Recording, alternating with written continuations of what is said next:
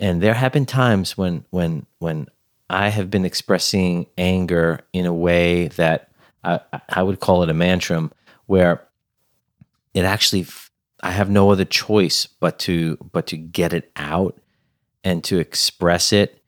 And there might be a little itty bitty voice in my head that's like, it's like, don't say this right now, or don't do this right now, or you're being scary right now, or this isn't cool, right?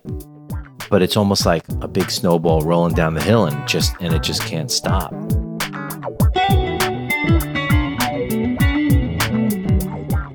Welcome, everybody, to the podcast, Relationships. Let's talk about it. I'm Prepo Toplitsky. I'm a psychotherapist specializing in relationship issues. Everybody's got one. Partners, family, friends, co-workers, neighbors, relationships. Let's talk about it.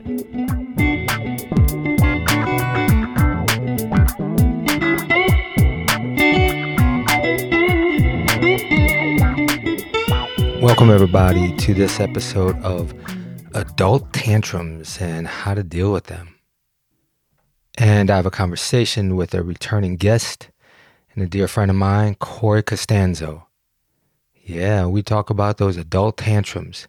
And when men have them, we call them mantrums. Those outbursts that we're not very pleased with ourselves about, and it sure as hell not so easy to be around an adult tantrum. So we share some stories about how that shows up in our life and how we deal with them. So those of you that haven't listened to, about a dozen podcasts I've done with Corey, let me tell you a little bit more about him. He is a licensed addiction counselor and a trauma specialist, and he's also a licensed massage and bodywork therapist. He's the co-owner of Asheville's premier wellness spa, Still Point Wellness. You can learn more about Corey and Still Point at stillpointwell.com. And I have a newsletter that's coming out. You can sign up for it at prepo.com, my website, and I will be giving you some tools and some relationship techniques, some freebies, some offerings of some exercises and some worksheets that you can do. But most of all, just tell you more of what I'm up to. Some new online courses and workshops that I have going on, as well as my new coaching practice. That's right. It's called Way Beyond Coaching and Consulting. And I'll be doing some live coaching groups. So if you want to learn more about that, again, just go to my website, prepo.com, sign up for the email newsletter. And don't worry, I'm not going to be inundating you with a bunch of emails, maybe only a couple times a month, because I hate that shit too. I don't like getting a whole bunch of newsletters and having to read a really long newsletter. It's not going to be like that. Okay, folks, and hey, if you're listening on Apple Podcasts, would love if you would leave us a review. Okay, here we go. My conversation with Corey. Adult tantrums and how to deal with them. Yeah, let's talk about it.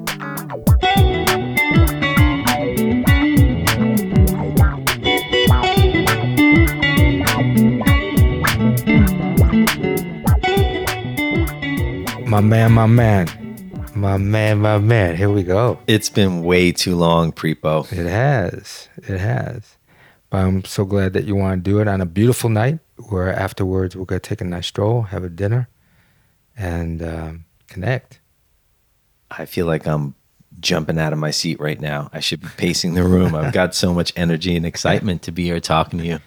This one's a fun one because you're the one that came to me in with this idea, this topic. And it's around adult tantrums, and when men have a tantrum, we call them mantrums. And so, yeah, because you're the expert around emotional regulation, and you still have fucking mantrums all the time. Probably one every 3 weeks, I got to say. And yeah, it's so easy to joke around at this point for me. Calling it a mantram actually helps me to get out of the emotionally dysregulated state, the state of overwhelm, the state of upset, the state where I cannot even think straight because I'm so angry and my body is buzzing, and I it's hard for me to be in connection with myself and with my partner, right? It's really hard to get out of that state. And the first step is awareness. So, when it happened a few months ago, and I just had the thought, I'm having a mantrum right now. And I kind of just started cracking up laughing. And my wife's like, "What are you laughing at?" And I told her, I'm having a mantrum right now. And I just realized it. And she just started cracking up laughing. And like, it just diffused the situation, basically. Almost like how ridiculous it was. Yeah. And you named it in a way, but you didn't feel shame about it, right? I didn't feel shame about it at all whatsoever. No. Yeah. I think partly because Robin was bearing witness, and she was bearing witness in a way that was so loving and kind and compassionate, and she wasn't taking it on. Yeah. What if she was judging it? If she was judging it, do you feel shame around that? I probably would have felt shame, and I probably would have covered up the shame with more righteous indignation. I probably would have blamed her or whatever, and or whomever, and I would have been stuck in the vortex of that anger, of that upset, of that overwhelm. Yeah. So I guess, we'll just go right to the antidote of when your partner's having a tantrum, right? It is awareness and not connecting, not getting sucked in to that overwhelm, to that upset. So holding your ground, holding your center. Hard as hell. Hard as hell. To do that. Yeah, it is. It's hard as hell. But again, what I always like to say is around visualizing ourselves doing it.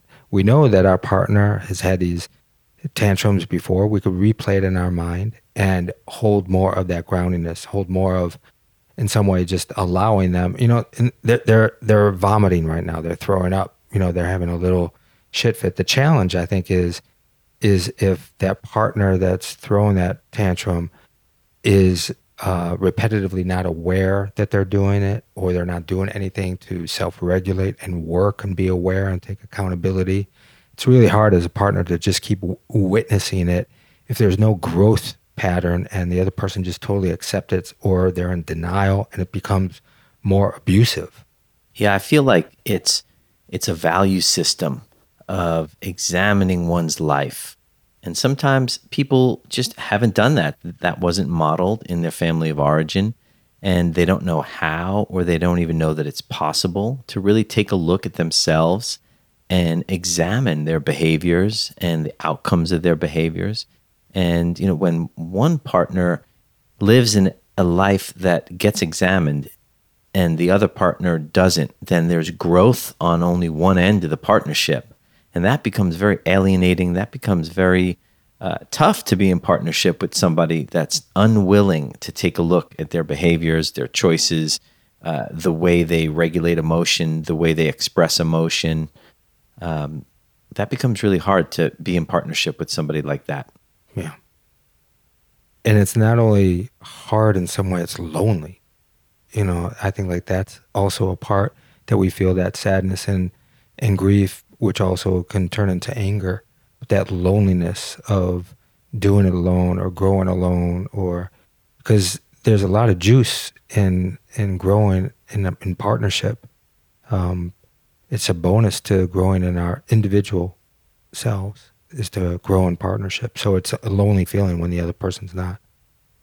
Yeah, so it kind of begs the question of what to do if my partner is unwilling to take a look at themselves, is unwilling to laugh at themselves, is unwilling to compromise, is unwilling to connect. I was just thinking it's similar around a boundary of expression when a partner, I don't know if I'm trying to think that it's rainbow throwing tantrums. Yeah, we all have, but if to me it would be putting up a boundary of speaking to, hey babe, I gotta tell you, like the way that you were just expressing yourself or what was going on for you, how you were doing it was really challenging, and it happened before, and it doesn't feel good to be in it and witness it or to be the brunt of it. I'm just letting you know. I want you to put awareness on it. So there's certain boundaries that we can speak to, just like parents do to little kids, right? There's a part of when a kid's having a tantrum, you know they're having a tantrum. They're tired, they're hungry. We let them have their expression. Then there's another aspect of putting up a little bit of, hey, I'm going to tell you really what needs to be done, what we need to do. Or there's a stronger boundary that we put up of like, hey, that's not cool. How you're speaking to me, what you're doing, but not meeting that energy with energy. And it takes a lot of discernment to know which one of those, how to respond back. I would love to always have in my mind to have compassion that this person in front of me is throwing an adult tantrum, a little tantrum because they're feeling unsafe in some areas. But I'm not always going to have that response. I think it also has to do with how dependent I am on my partner's state of being. Right. Right? Because if I'm at home enjoying cooking a lovely meal for my family and my partner comes home upset and angry and brings that energy from the day into the kitchen and is just starting to go off, like, am I able to hold space?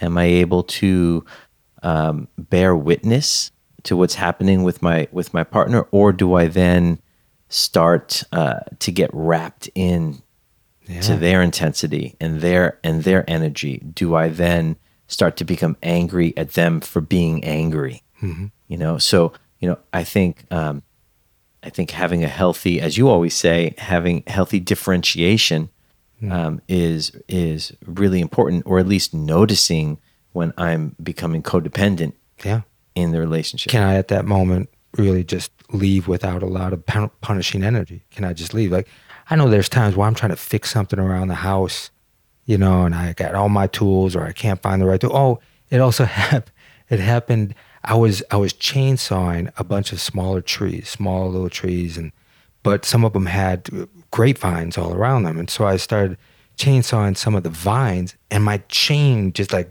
broke off and just, and it did it twice. And then it kind of like messed up the bar, and I'm trying to put it on, and I'm throwing a hissy fit. I'm throwing this mattress, man. I'm like, say it. I'm like, God damn, I'm like, fuck, I can't believe that this happened. And I'm like, oh man, I'm going to have to get a whole new chainsaw, just a chain, like a whole new chainsaw I got to get. And I'm throwing, and it was a beautiful Sunday afternoon, sunshine. Rainbow and I were out, doing it together. I can understand she doesn't want to be around that shit, and sure, I felt shame afterwards, a little justification came in, about it. But then shame came in a little bit around, man, I don't want to have this attitude like that, kind of ruin the afternoon in some way. And she had empathy, she could understand, but I could also know that tainted, the energy. And if I was her, I wouldn't want to be around that. And she was good in the fact she kind of empathized, but she walked into the house and let me have my moments of trying to fix it and moan and groan about it. But yeah, so she had discernment of removing herself from it too and protecting herself in some way. So she gave you some space. Yeah, she gave me some space to cool off, to also let me go through some of my frustration. And then afterwards we did talk about it. And I think like that's what is a huge antidote too that we talk about, is communicating about it, especially afterwards, to not blame and shame the other person, but to like inquire, hey, what was going on for you at that moment?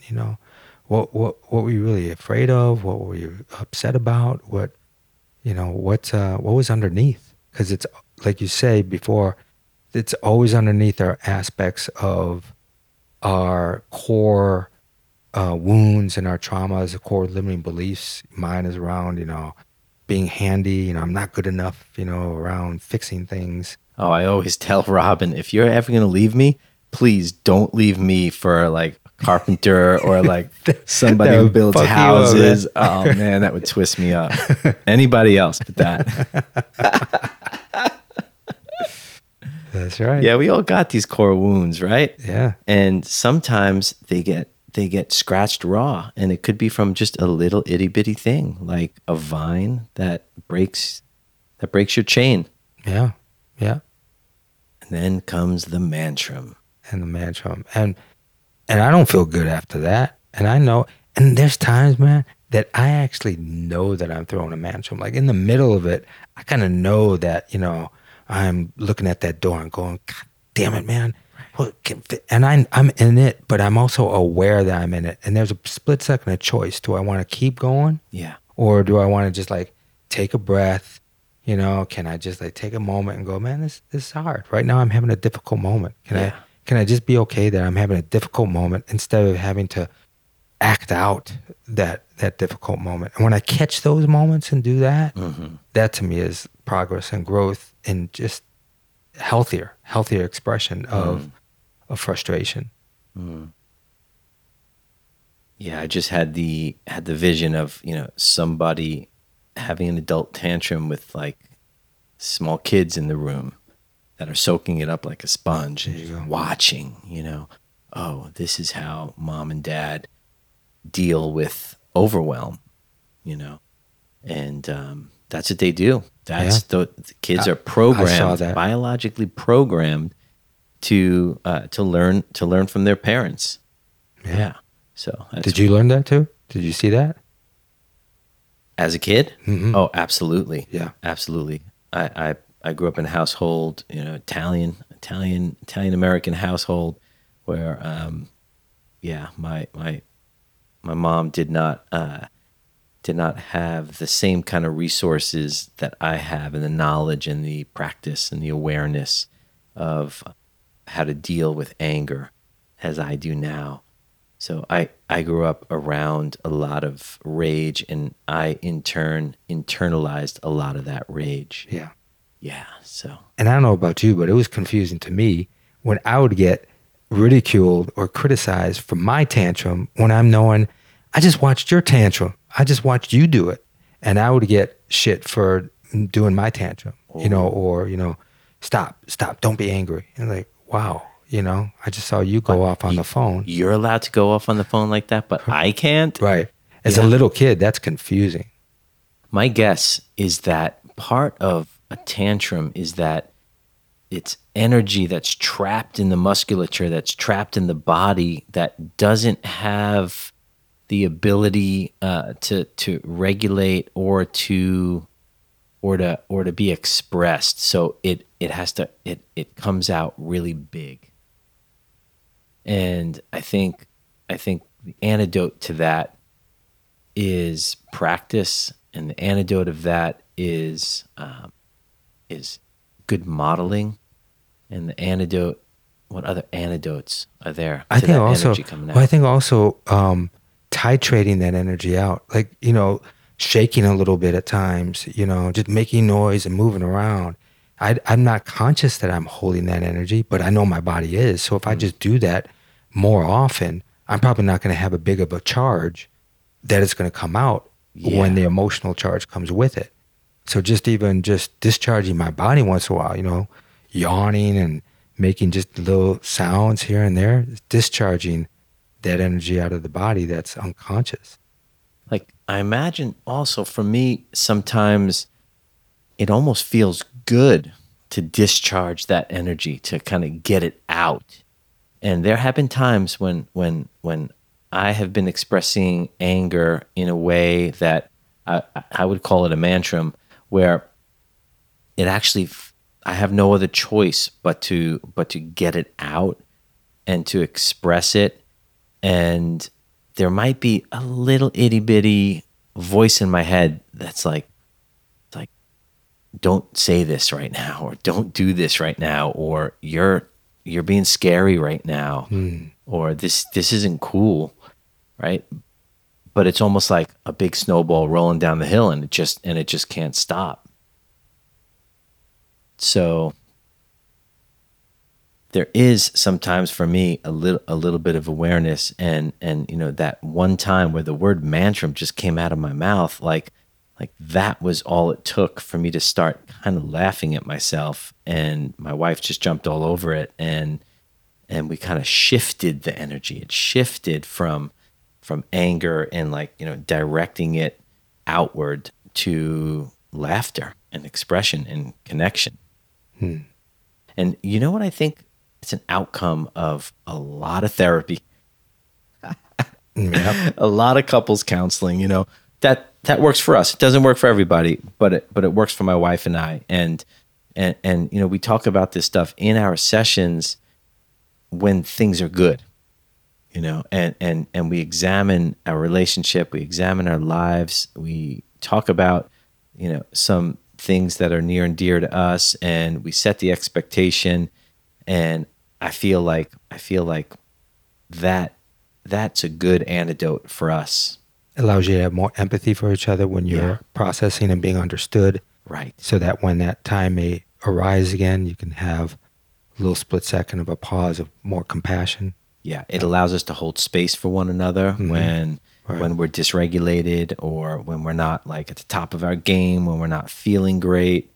And so I think, when people experience tantrums in their relationship and it's not processed well, like if it's not really talked about, where there's ownership, where there's accountability, where there's empathy for the other person on the receiving end, and where there's attempts for change and growth in it, that's where it becomes really detrimental to the relationship, and it takes away the trust and the safety. Because you and I are not condoning a relationship that has constant tantrums in it, that is just part of an expression of anger, because that can get abusive. It could also just erode the relationship. Because again, I know, like, if I threw those tantrums all the time, like that chainsaw one, why would my wife want to make sweet love to me? No way. I'm not attractive when that happens, and it just permeates in many other aspects of people's relationship. And if they're not apologizing well with it, right, and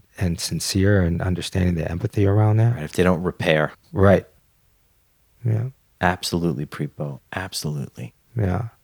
So connection is what I'm thinking about, right? It's like attunement and connection in relationship creates a solid foundation of trust, and being committed to taking a look at when the disconnection happens and what needs to happen in order to be in connection leads to ease and flow in the relationship. And if one person is consistently expressing anger in a way that is overblown, and that is not a way to stay in connection. That's going to lead to dangerous things for a relationship, an unhealthy relationship, a disease, a dis-ease in relationship. Right. Because a lot of those adult tantrums are overblown expressions from a circumstance that should not realistically, in a healthy way, get that kind of expression. When I can't get a screw out of something, if I throw a tantrum at that moment, that did not warrant that kind of expression. There's something else going on that I've got to investigate. Right, like you mentioned before, your lack of skills in that area of fixing things and kind of being handy around the house, being useful, being able to figure stuff out without having to call someone at $100 an hour. Yeah, or even to whether it was growing up and being able to make a mistake, and feel like it was okay to make a mistake. Then it's okay for me to make a mistake in this handy area. But I also grow up like, I got to do it right. I got to do it perfect. I can't mess up. There's some of that. Nice one. Yeah. That's what holds me back sometimes also from fixing things on my own. Mm-hmm. Yeah.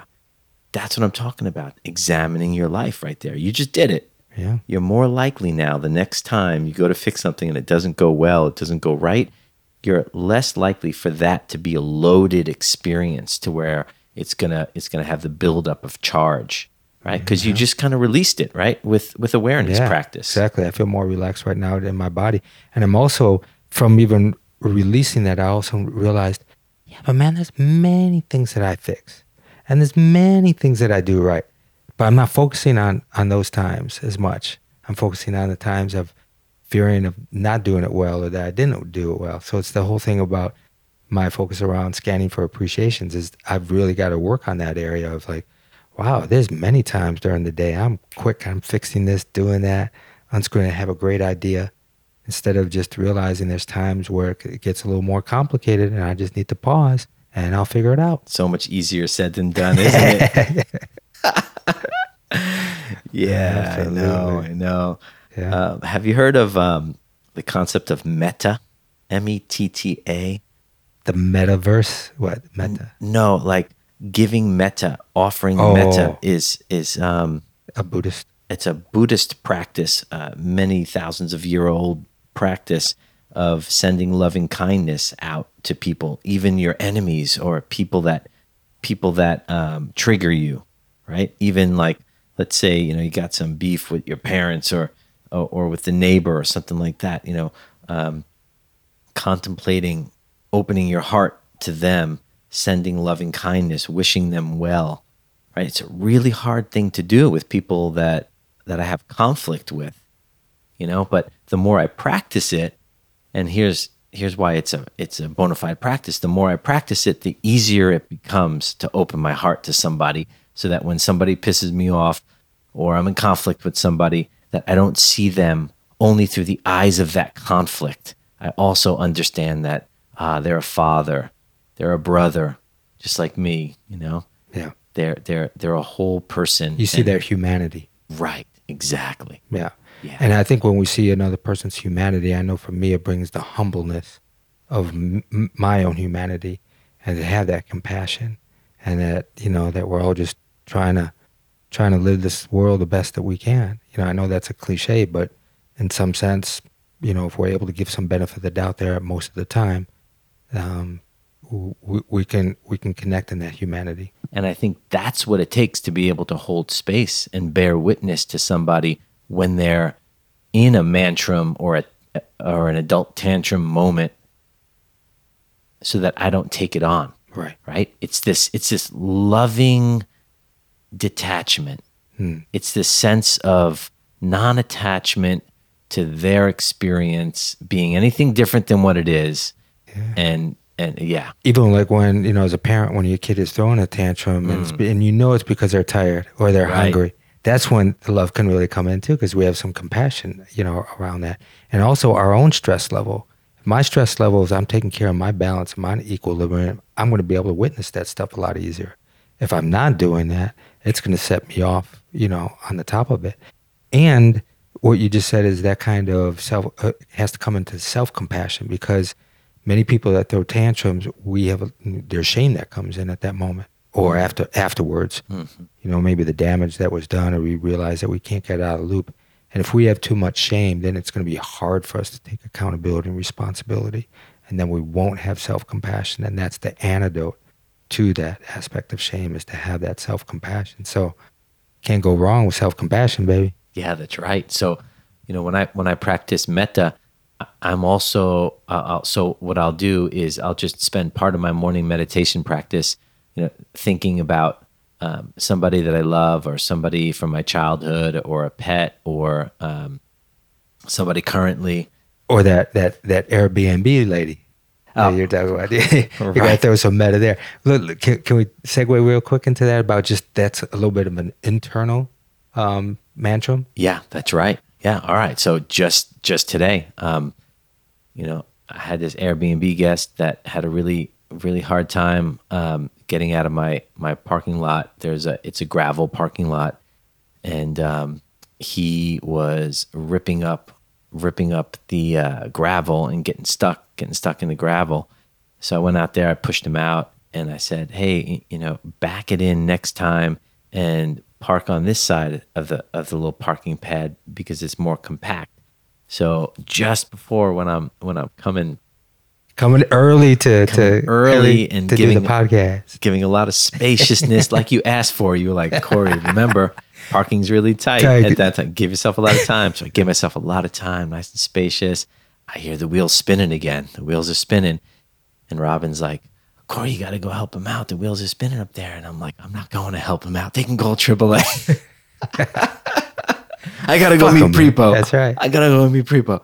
And And so finally I'm about to go out the door, and she's like, come on, Corey, you're not being a good Airbnb host. So I'm like, all right, you're right. So I go out there a little, very begrudgingly, and I'm like not looking this guy in the eyes. I'm like not giving any kind of warmth or anything like that. And I'm like, all right, just rock it out, and I'll push you out. Just go when I say go.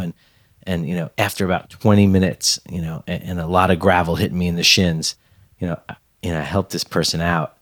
And, I was definitely throwing an internal mini mantram. I wasn't directing it towards the person, but I was definitely withholding and neglecting kind of the warmth that I give 99.9% of my Airbnb guests.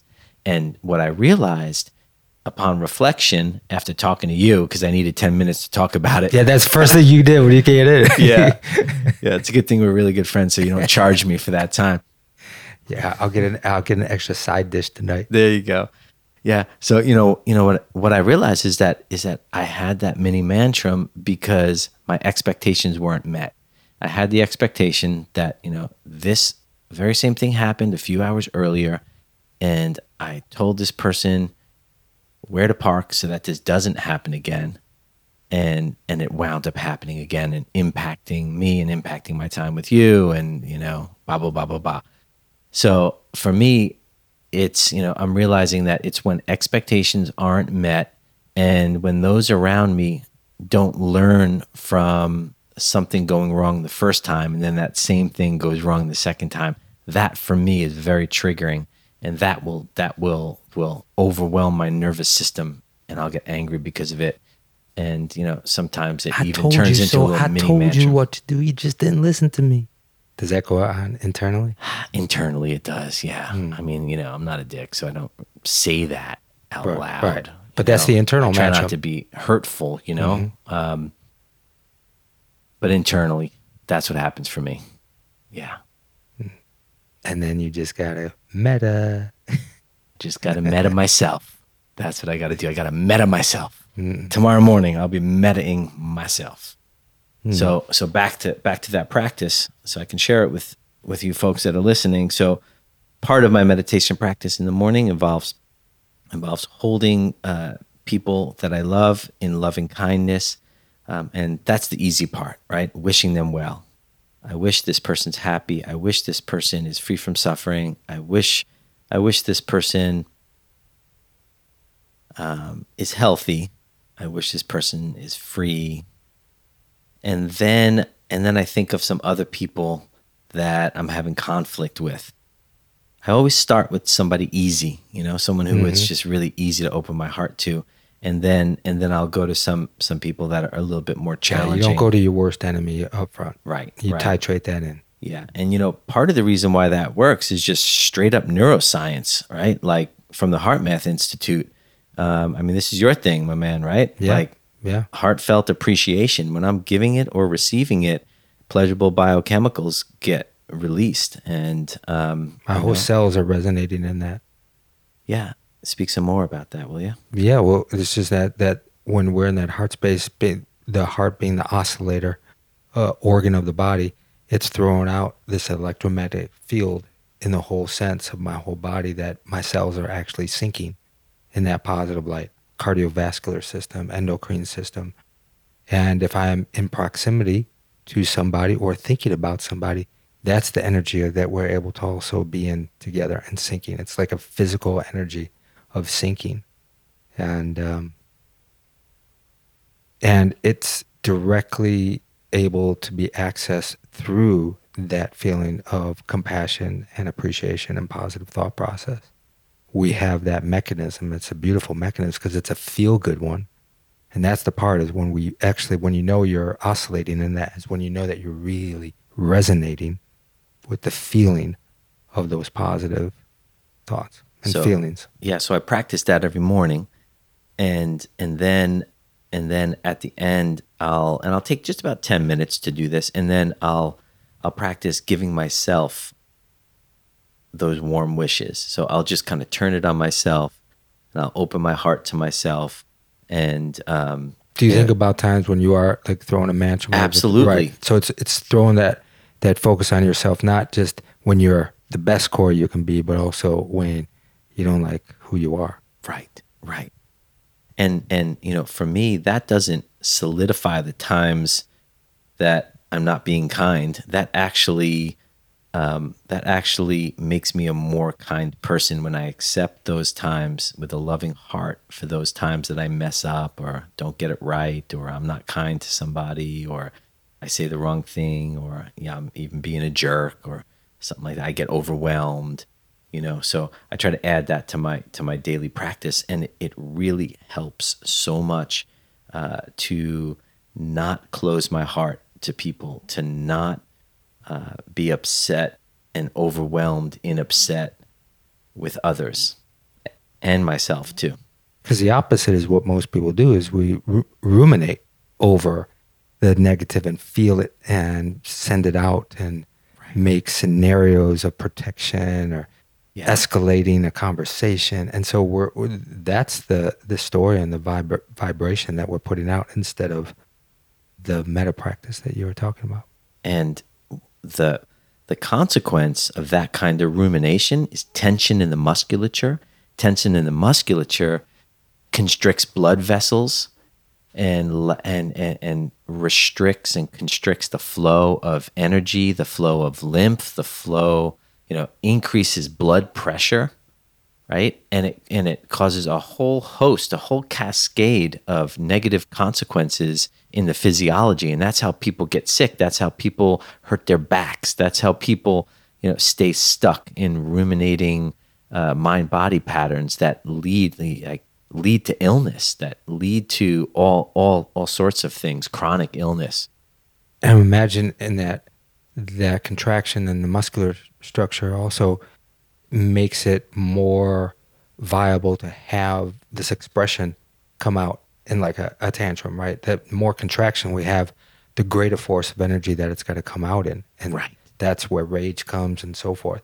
People that get angry and rage, they don't have relaxed bodies. That's right.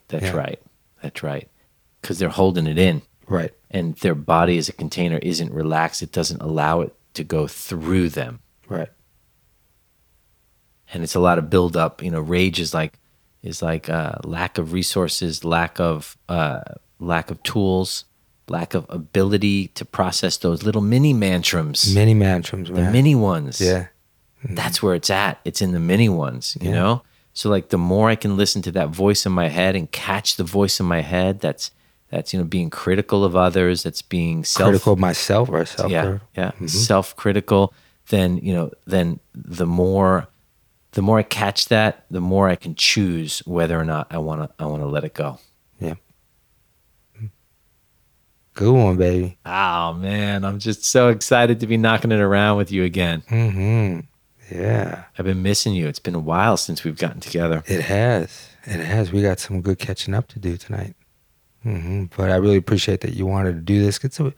I love rapping it, and this is a cool one. It's emotional regulation. I love talking about that with you and how that shows up, and just aspects of our own life of how we work it and how we give examples to each other. I learn a lot from when you tell me that you're going through experiences and how you have awarenesses and then how you shift and transform that. I so appreciate that vulnerability that you put out to me in our friendship, that you allow yourself to be seen in that way and you feel safe enough with me to do that. So thank you, brother. And right back at you, man. So that feels really good. My heart feels really warm, and I feel touched by your expression of appreciation of our friendship. And B, I want to thank you for your wonderful birthday message. That was really sweet to get that on my birthday, and I just so happy that we've remained friends throughout the years, and you're a very special person to me, and my life wouldn't be as rich as it is today without you in it. Thank you, brother. Love that. Yeah. All right. So now I can't wait to eat up that appreciation dinner that you're going to pay for tonight. Let's go. I'm taking you out to dinner tonight, man. People always hear that. Like, doesn't that happen after every podcast? Yep, it does. It does. And that's what. Cool. Thanks, brother. All right, man. All right. Thank you. You too.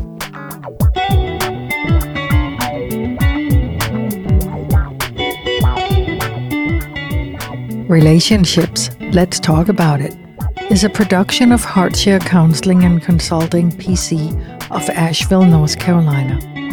For more about licensed counselor Pripo Teplitsky, visit pripo.com. Theme music by Artie the Monk.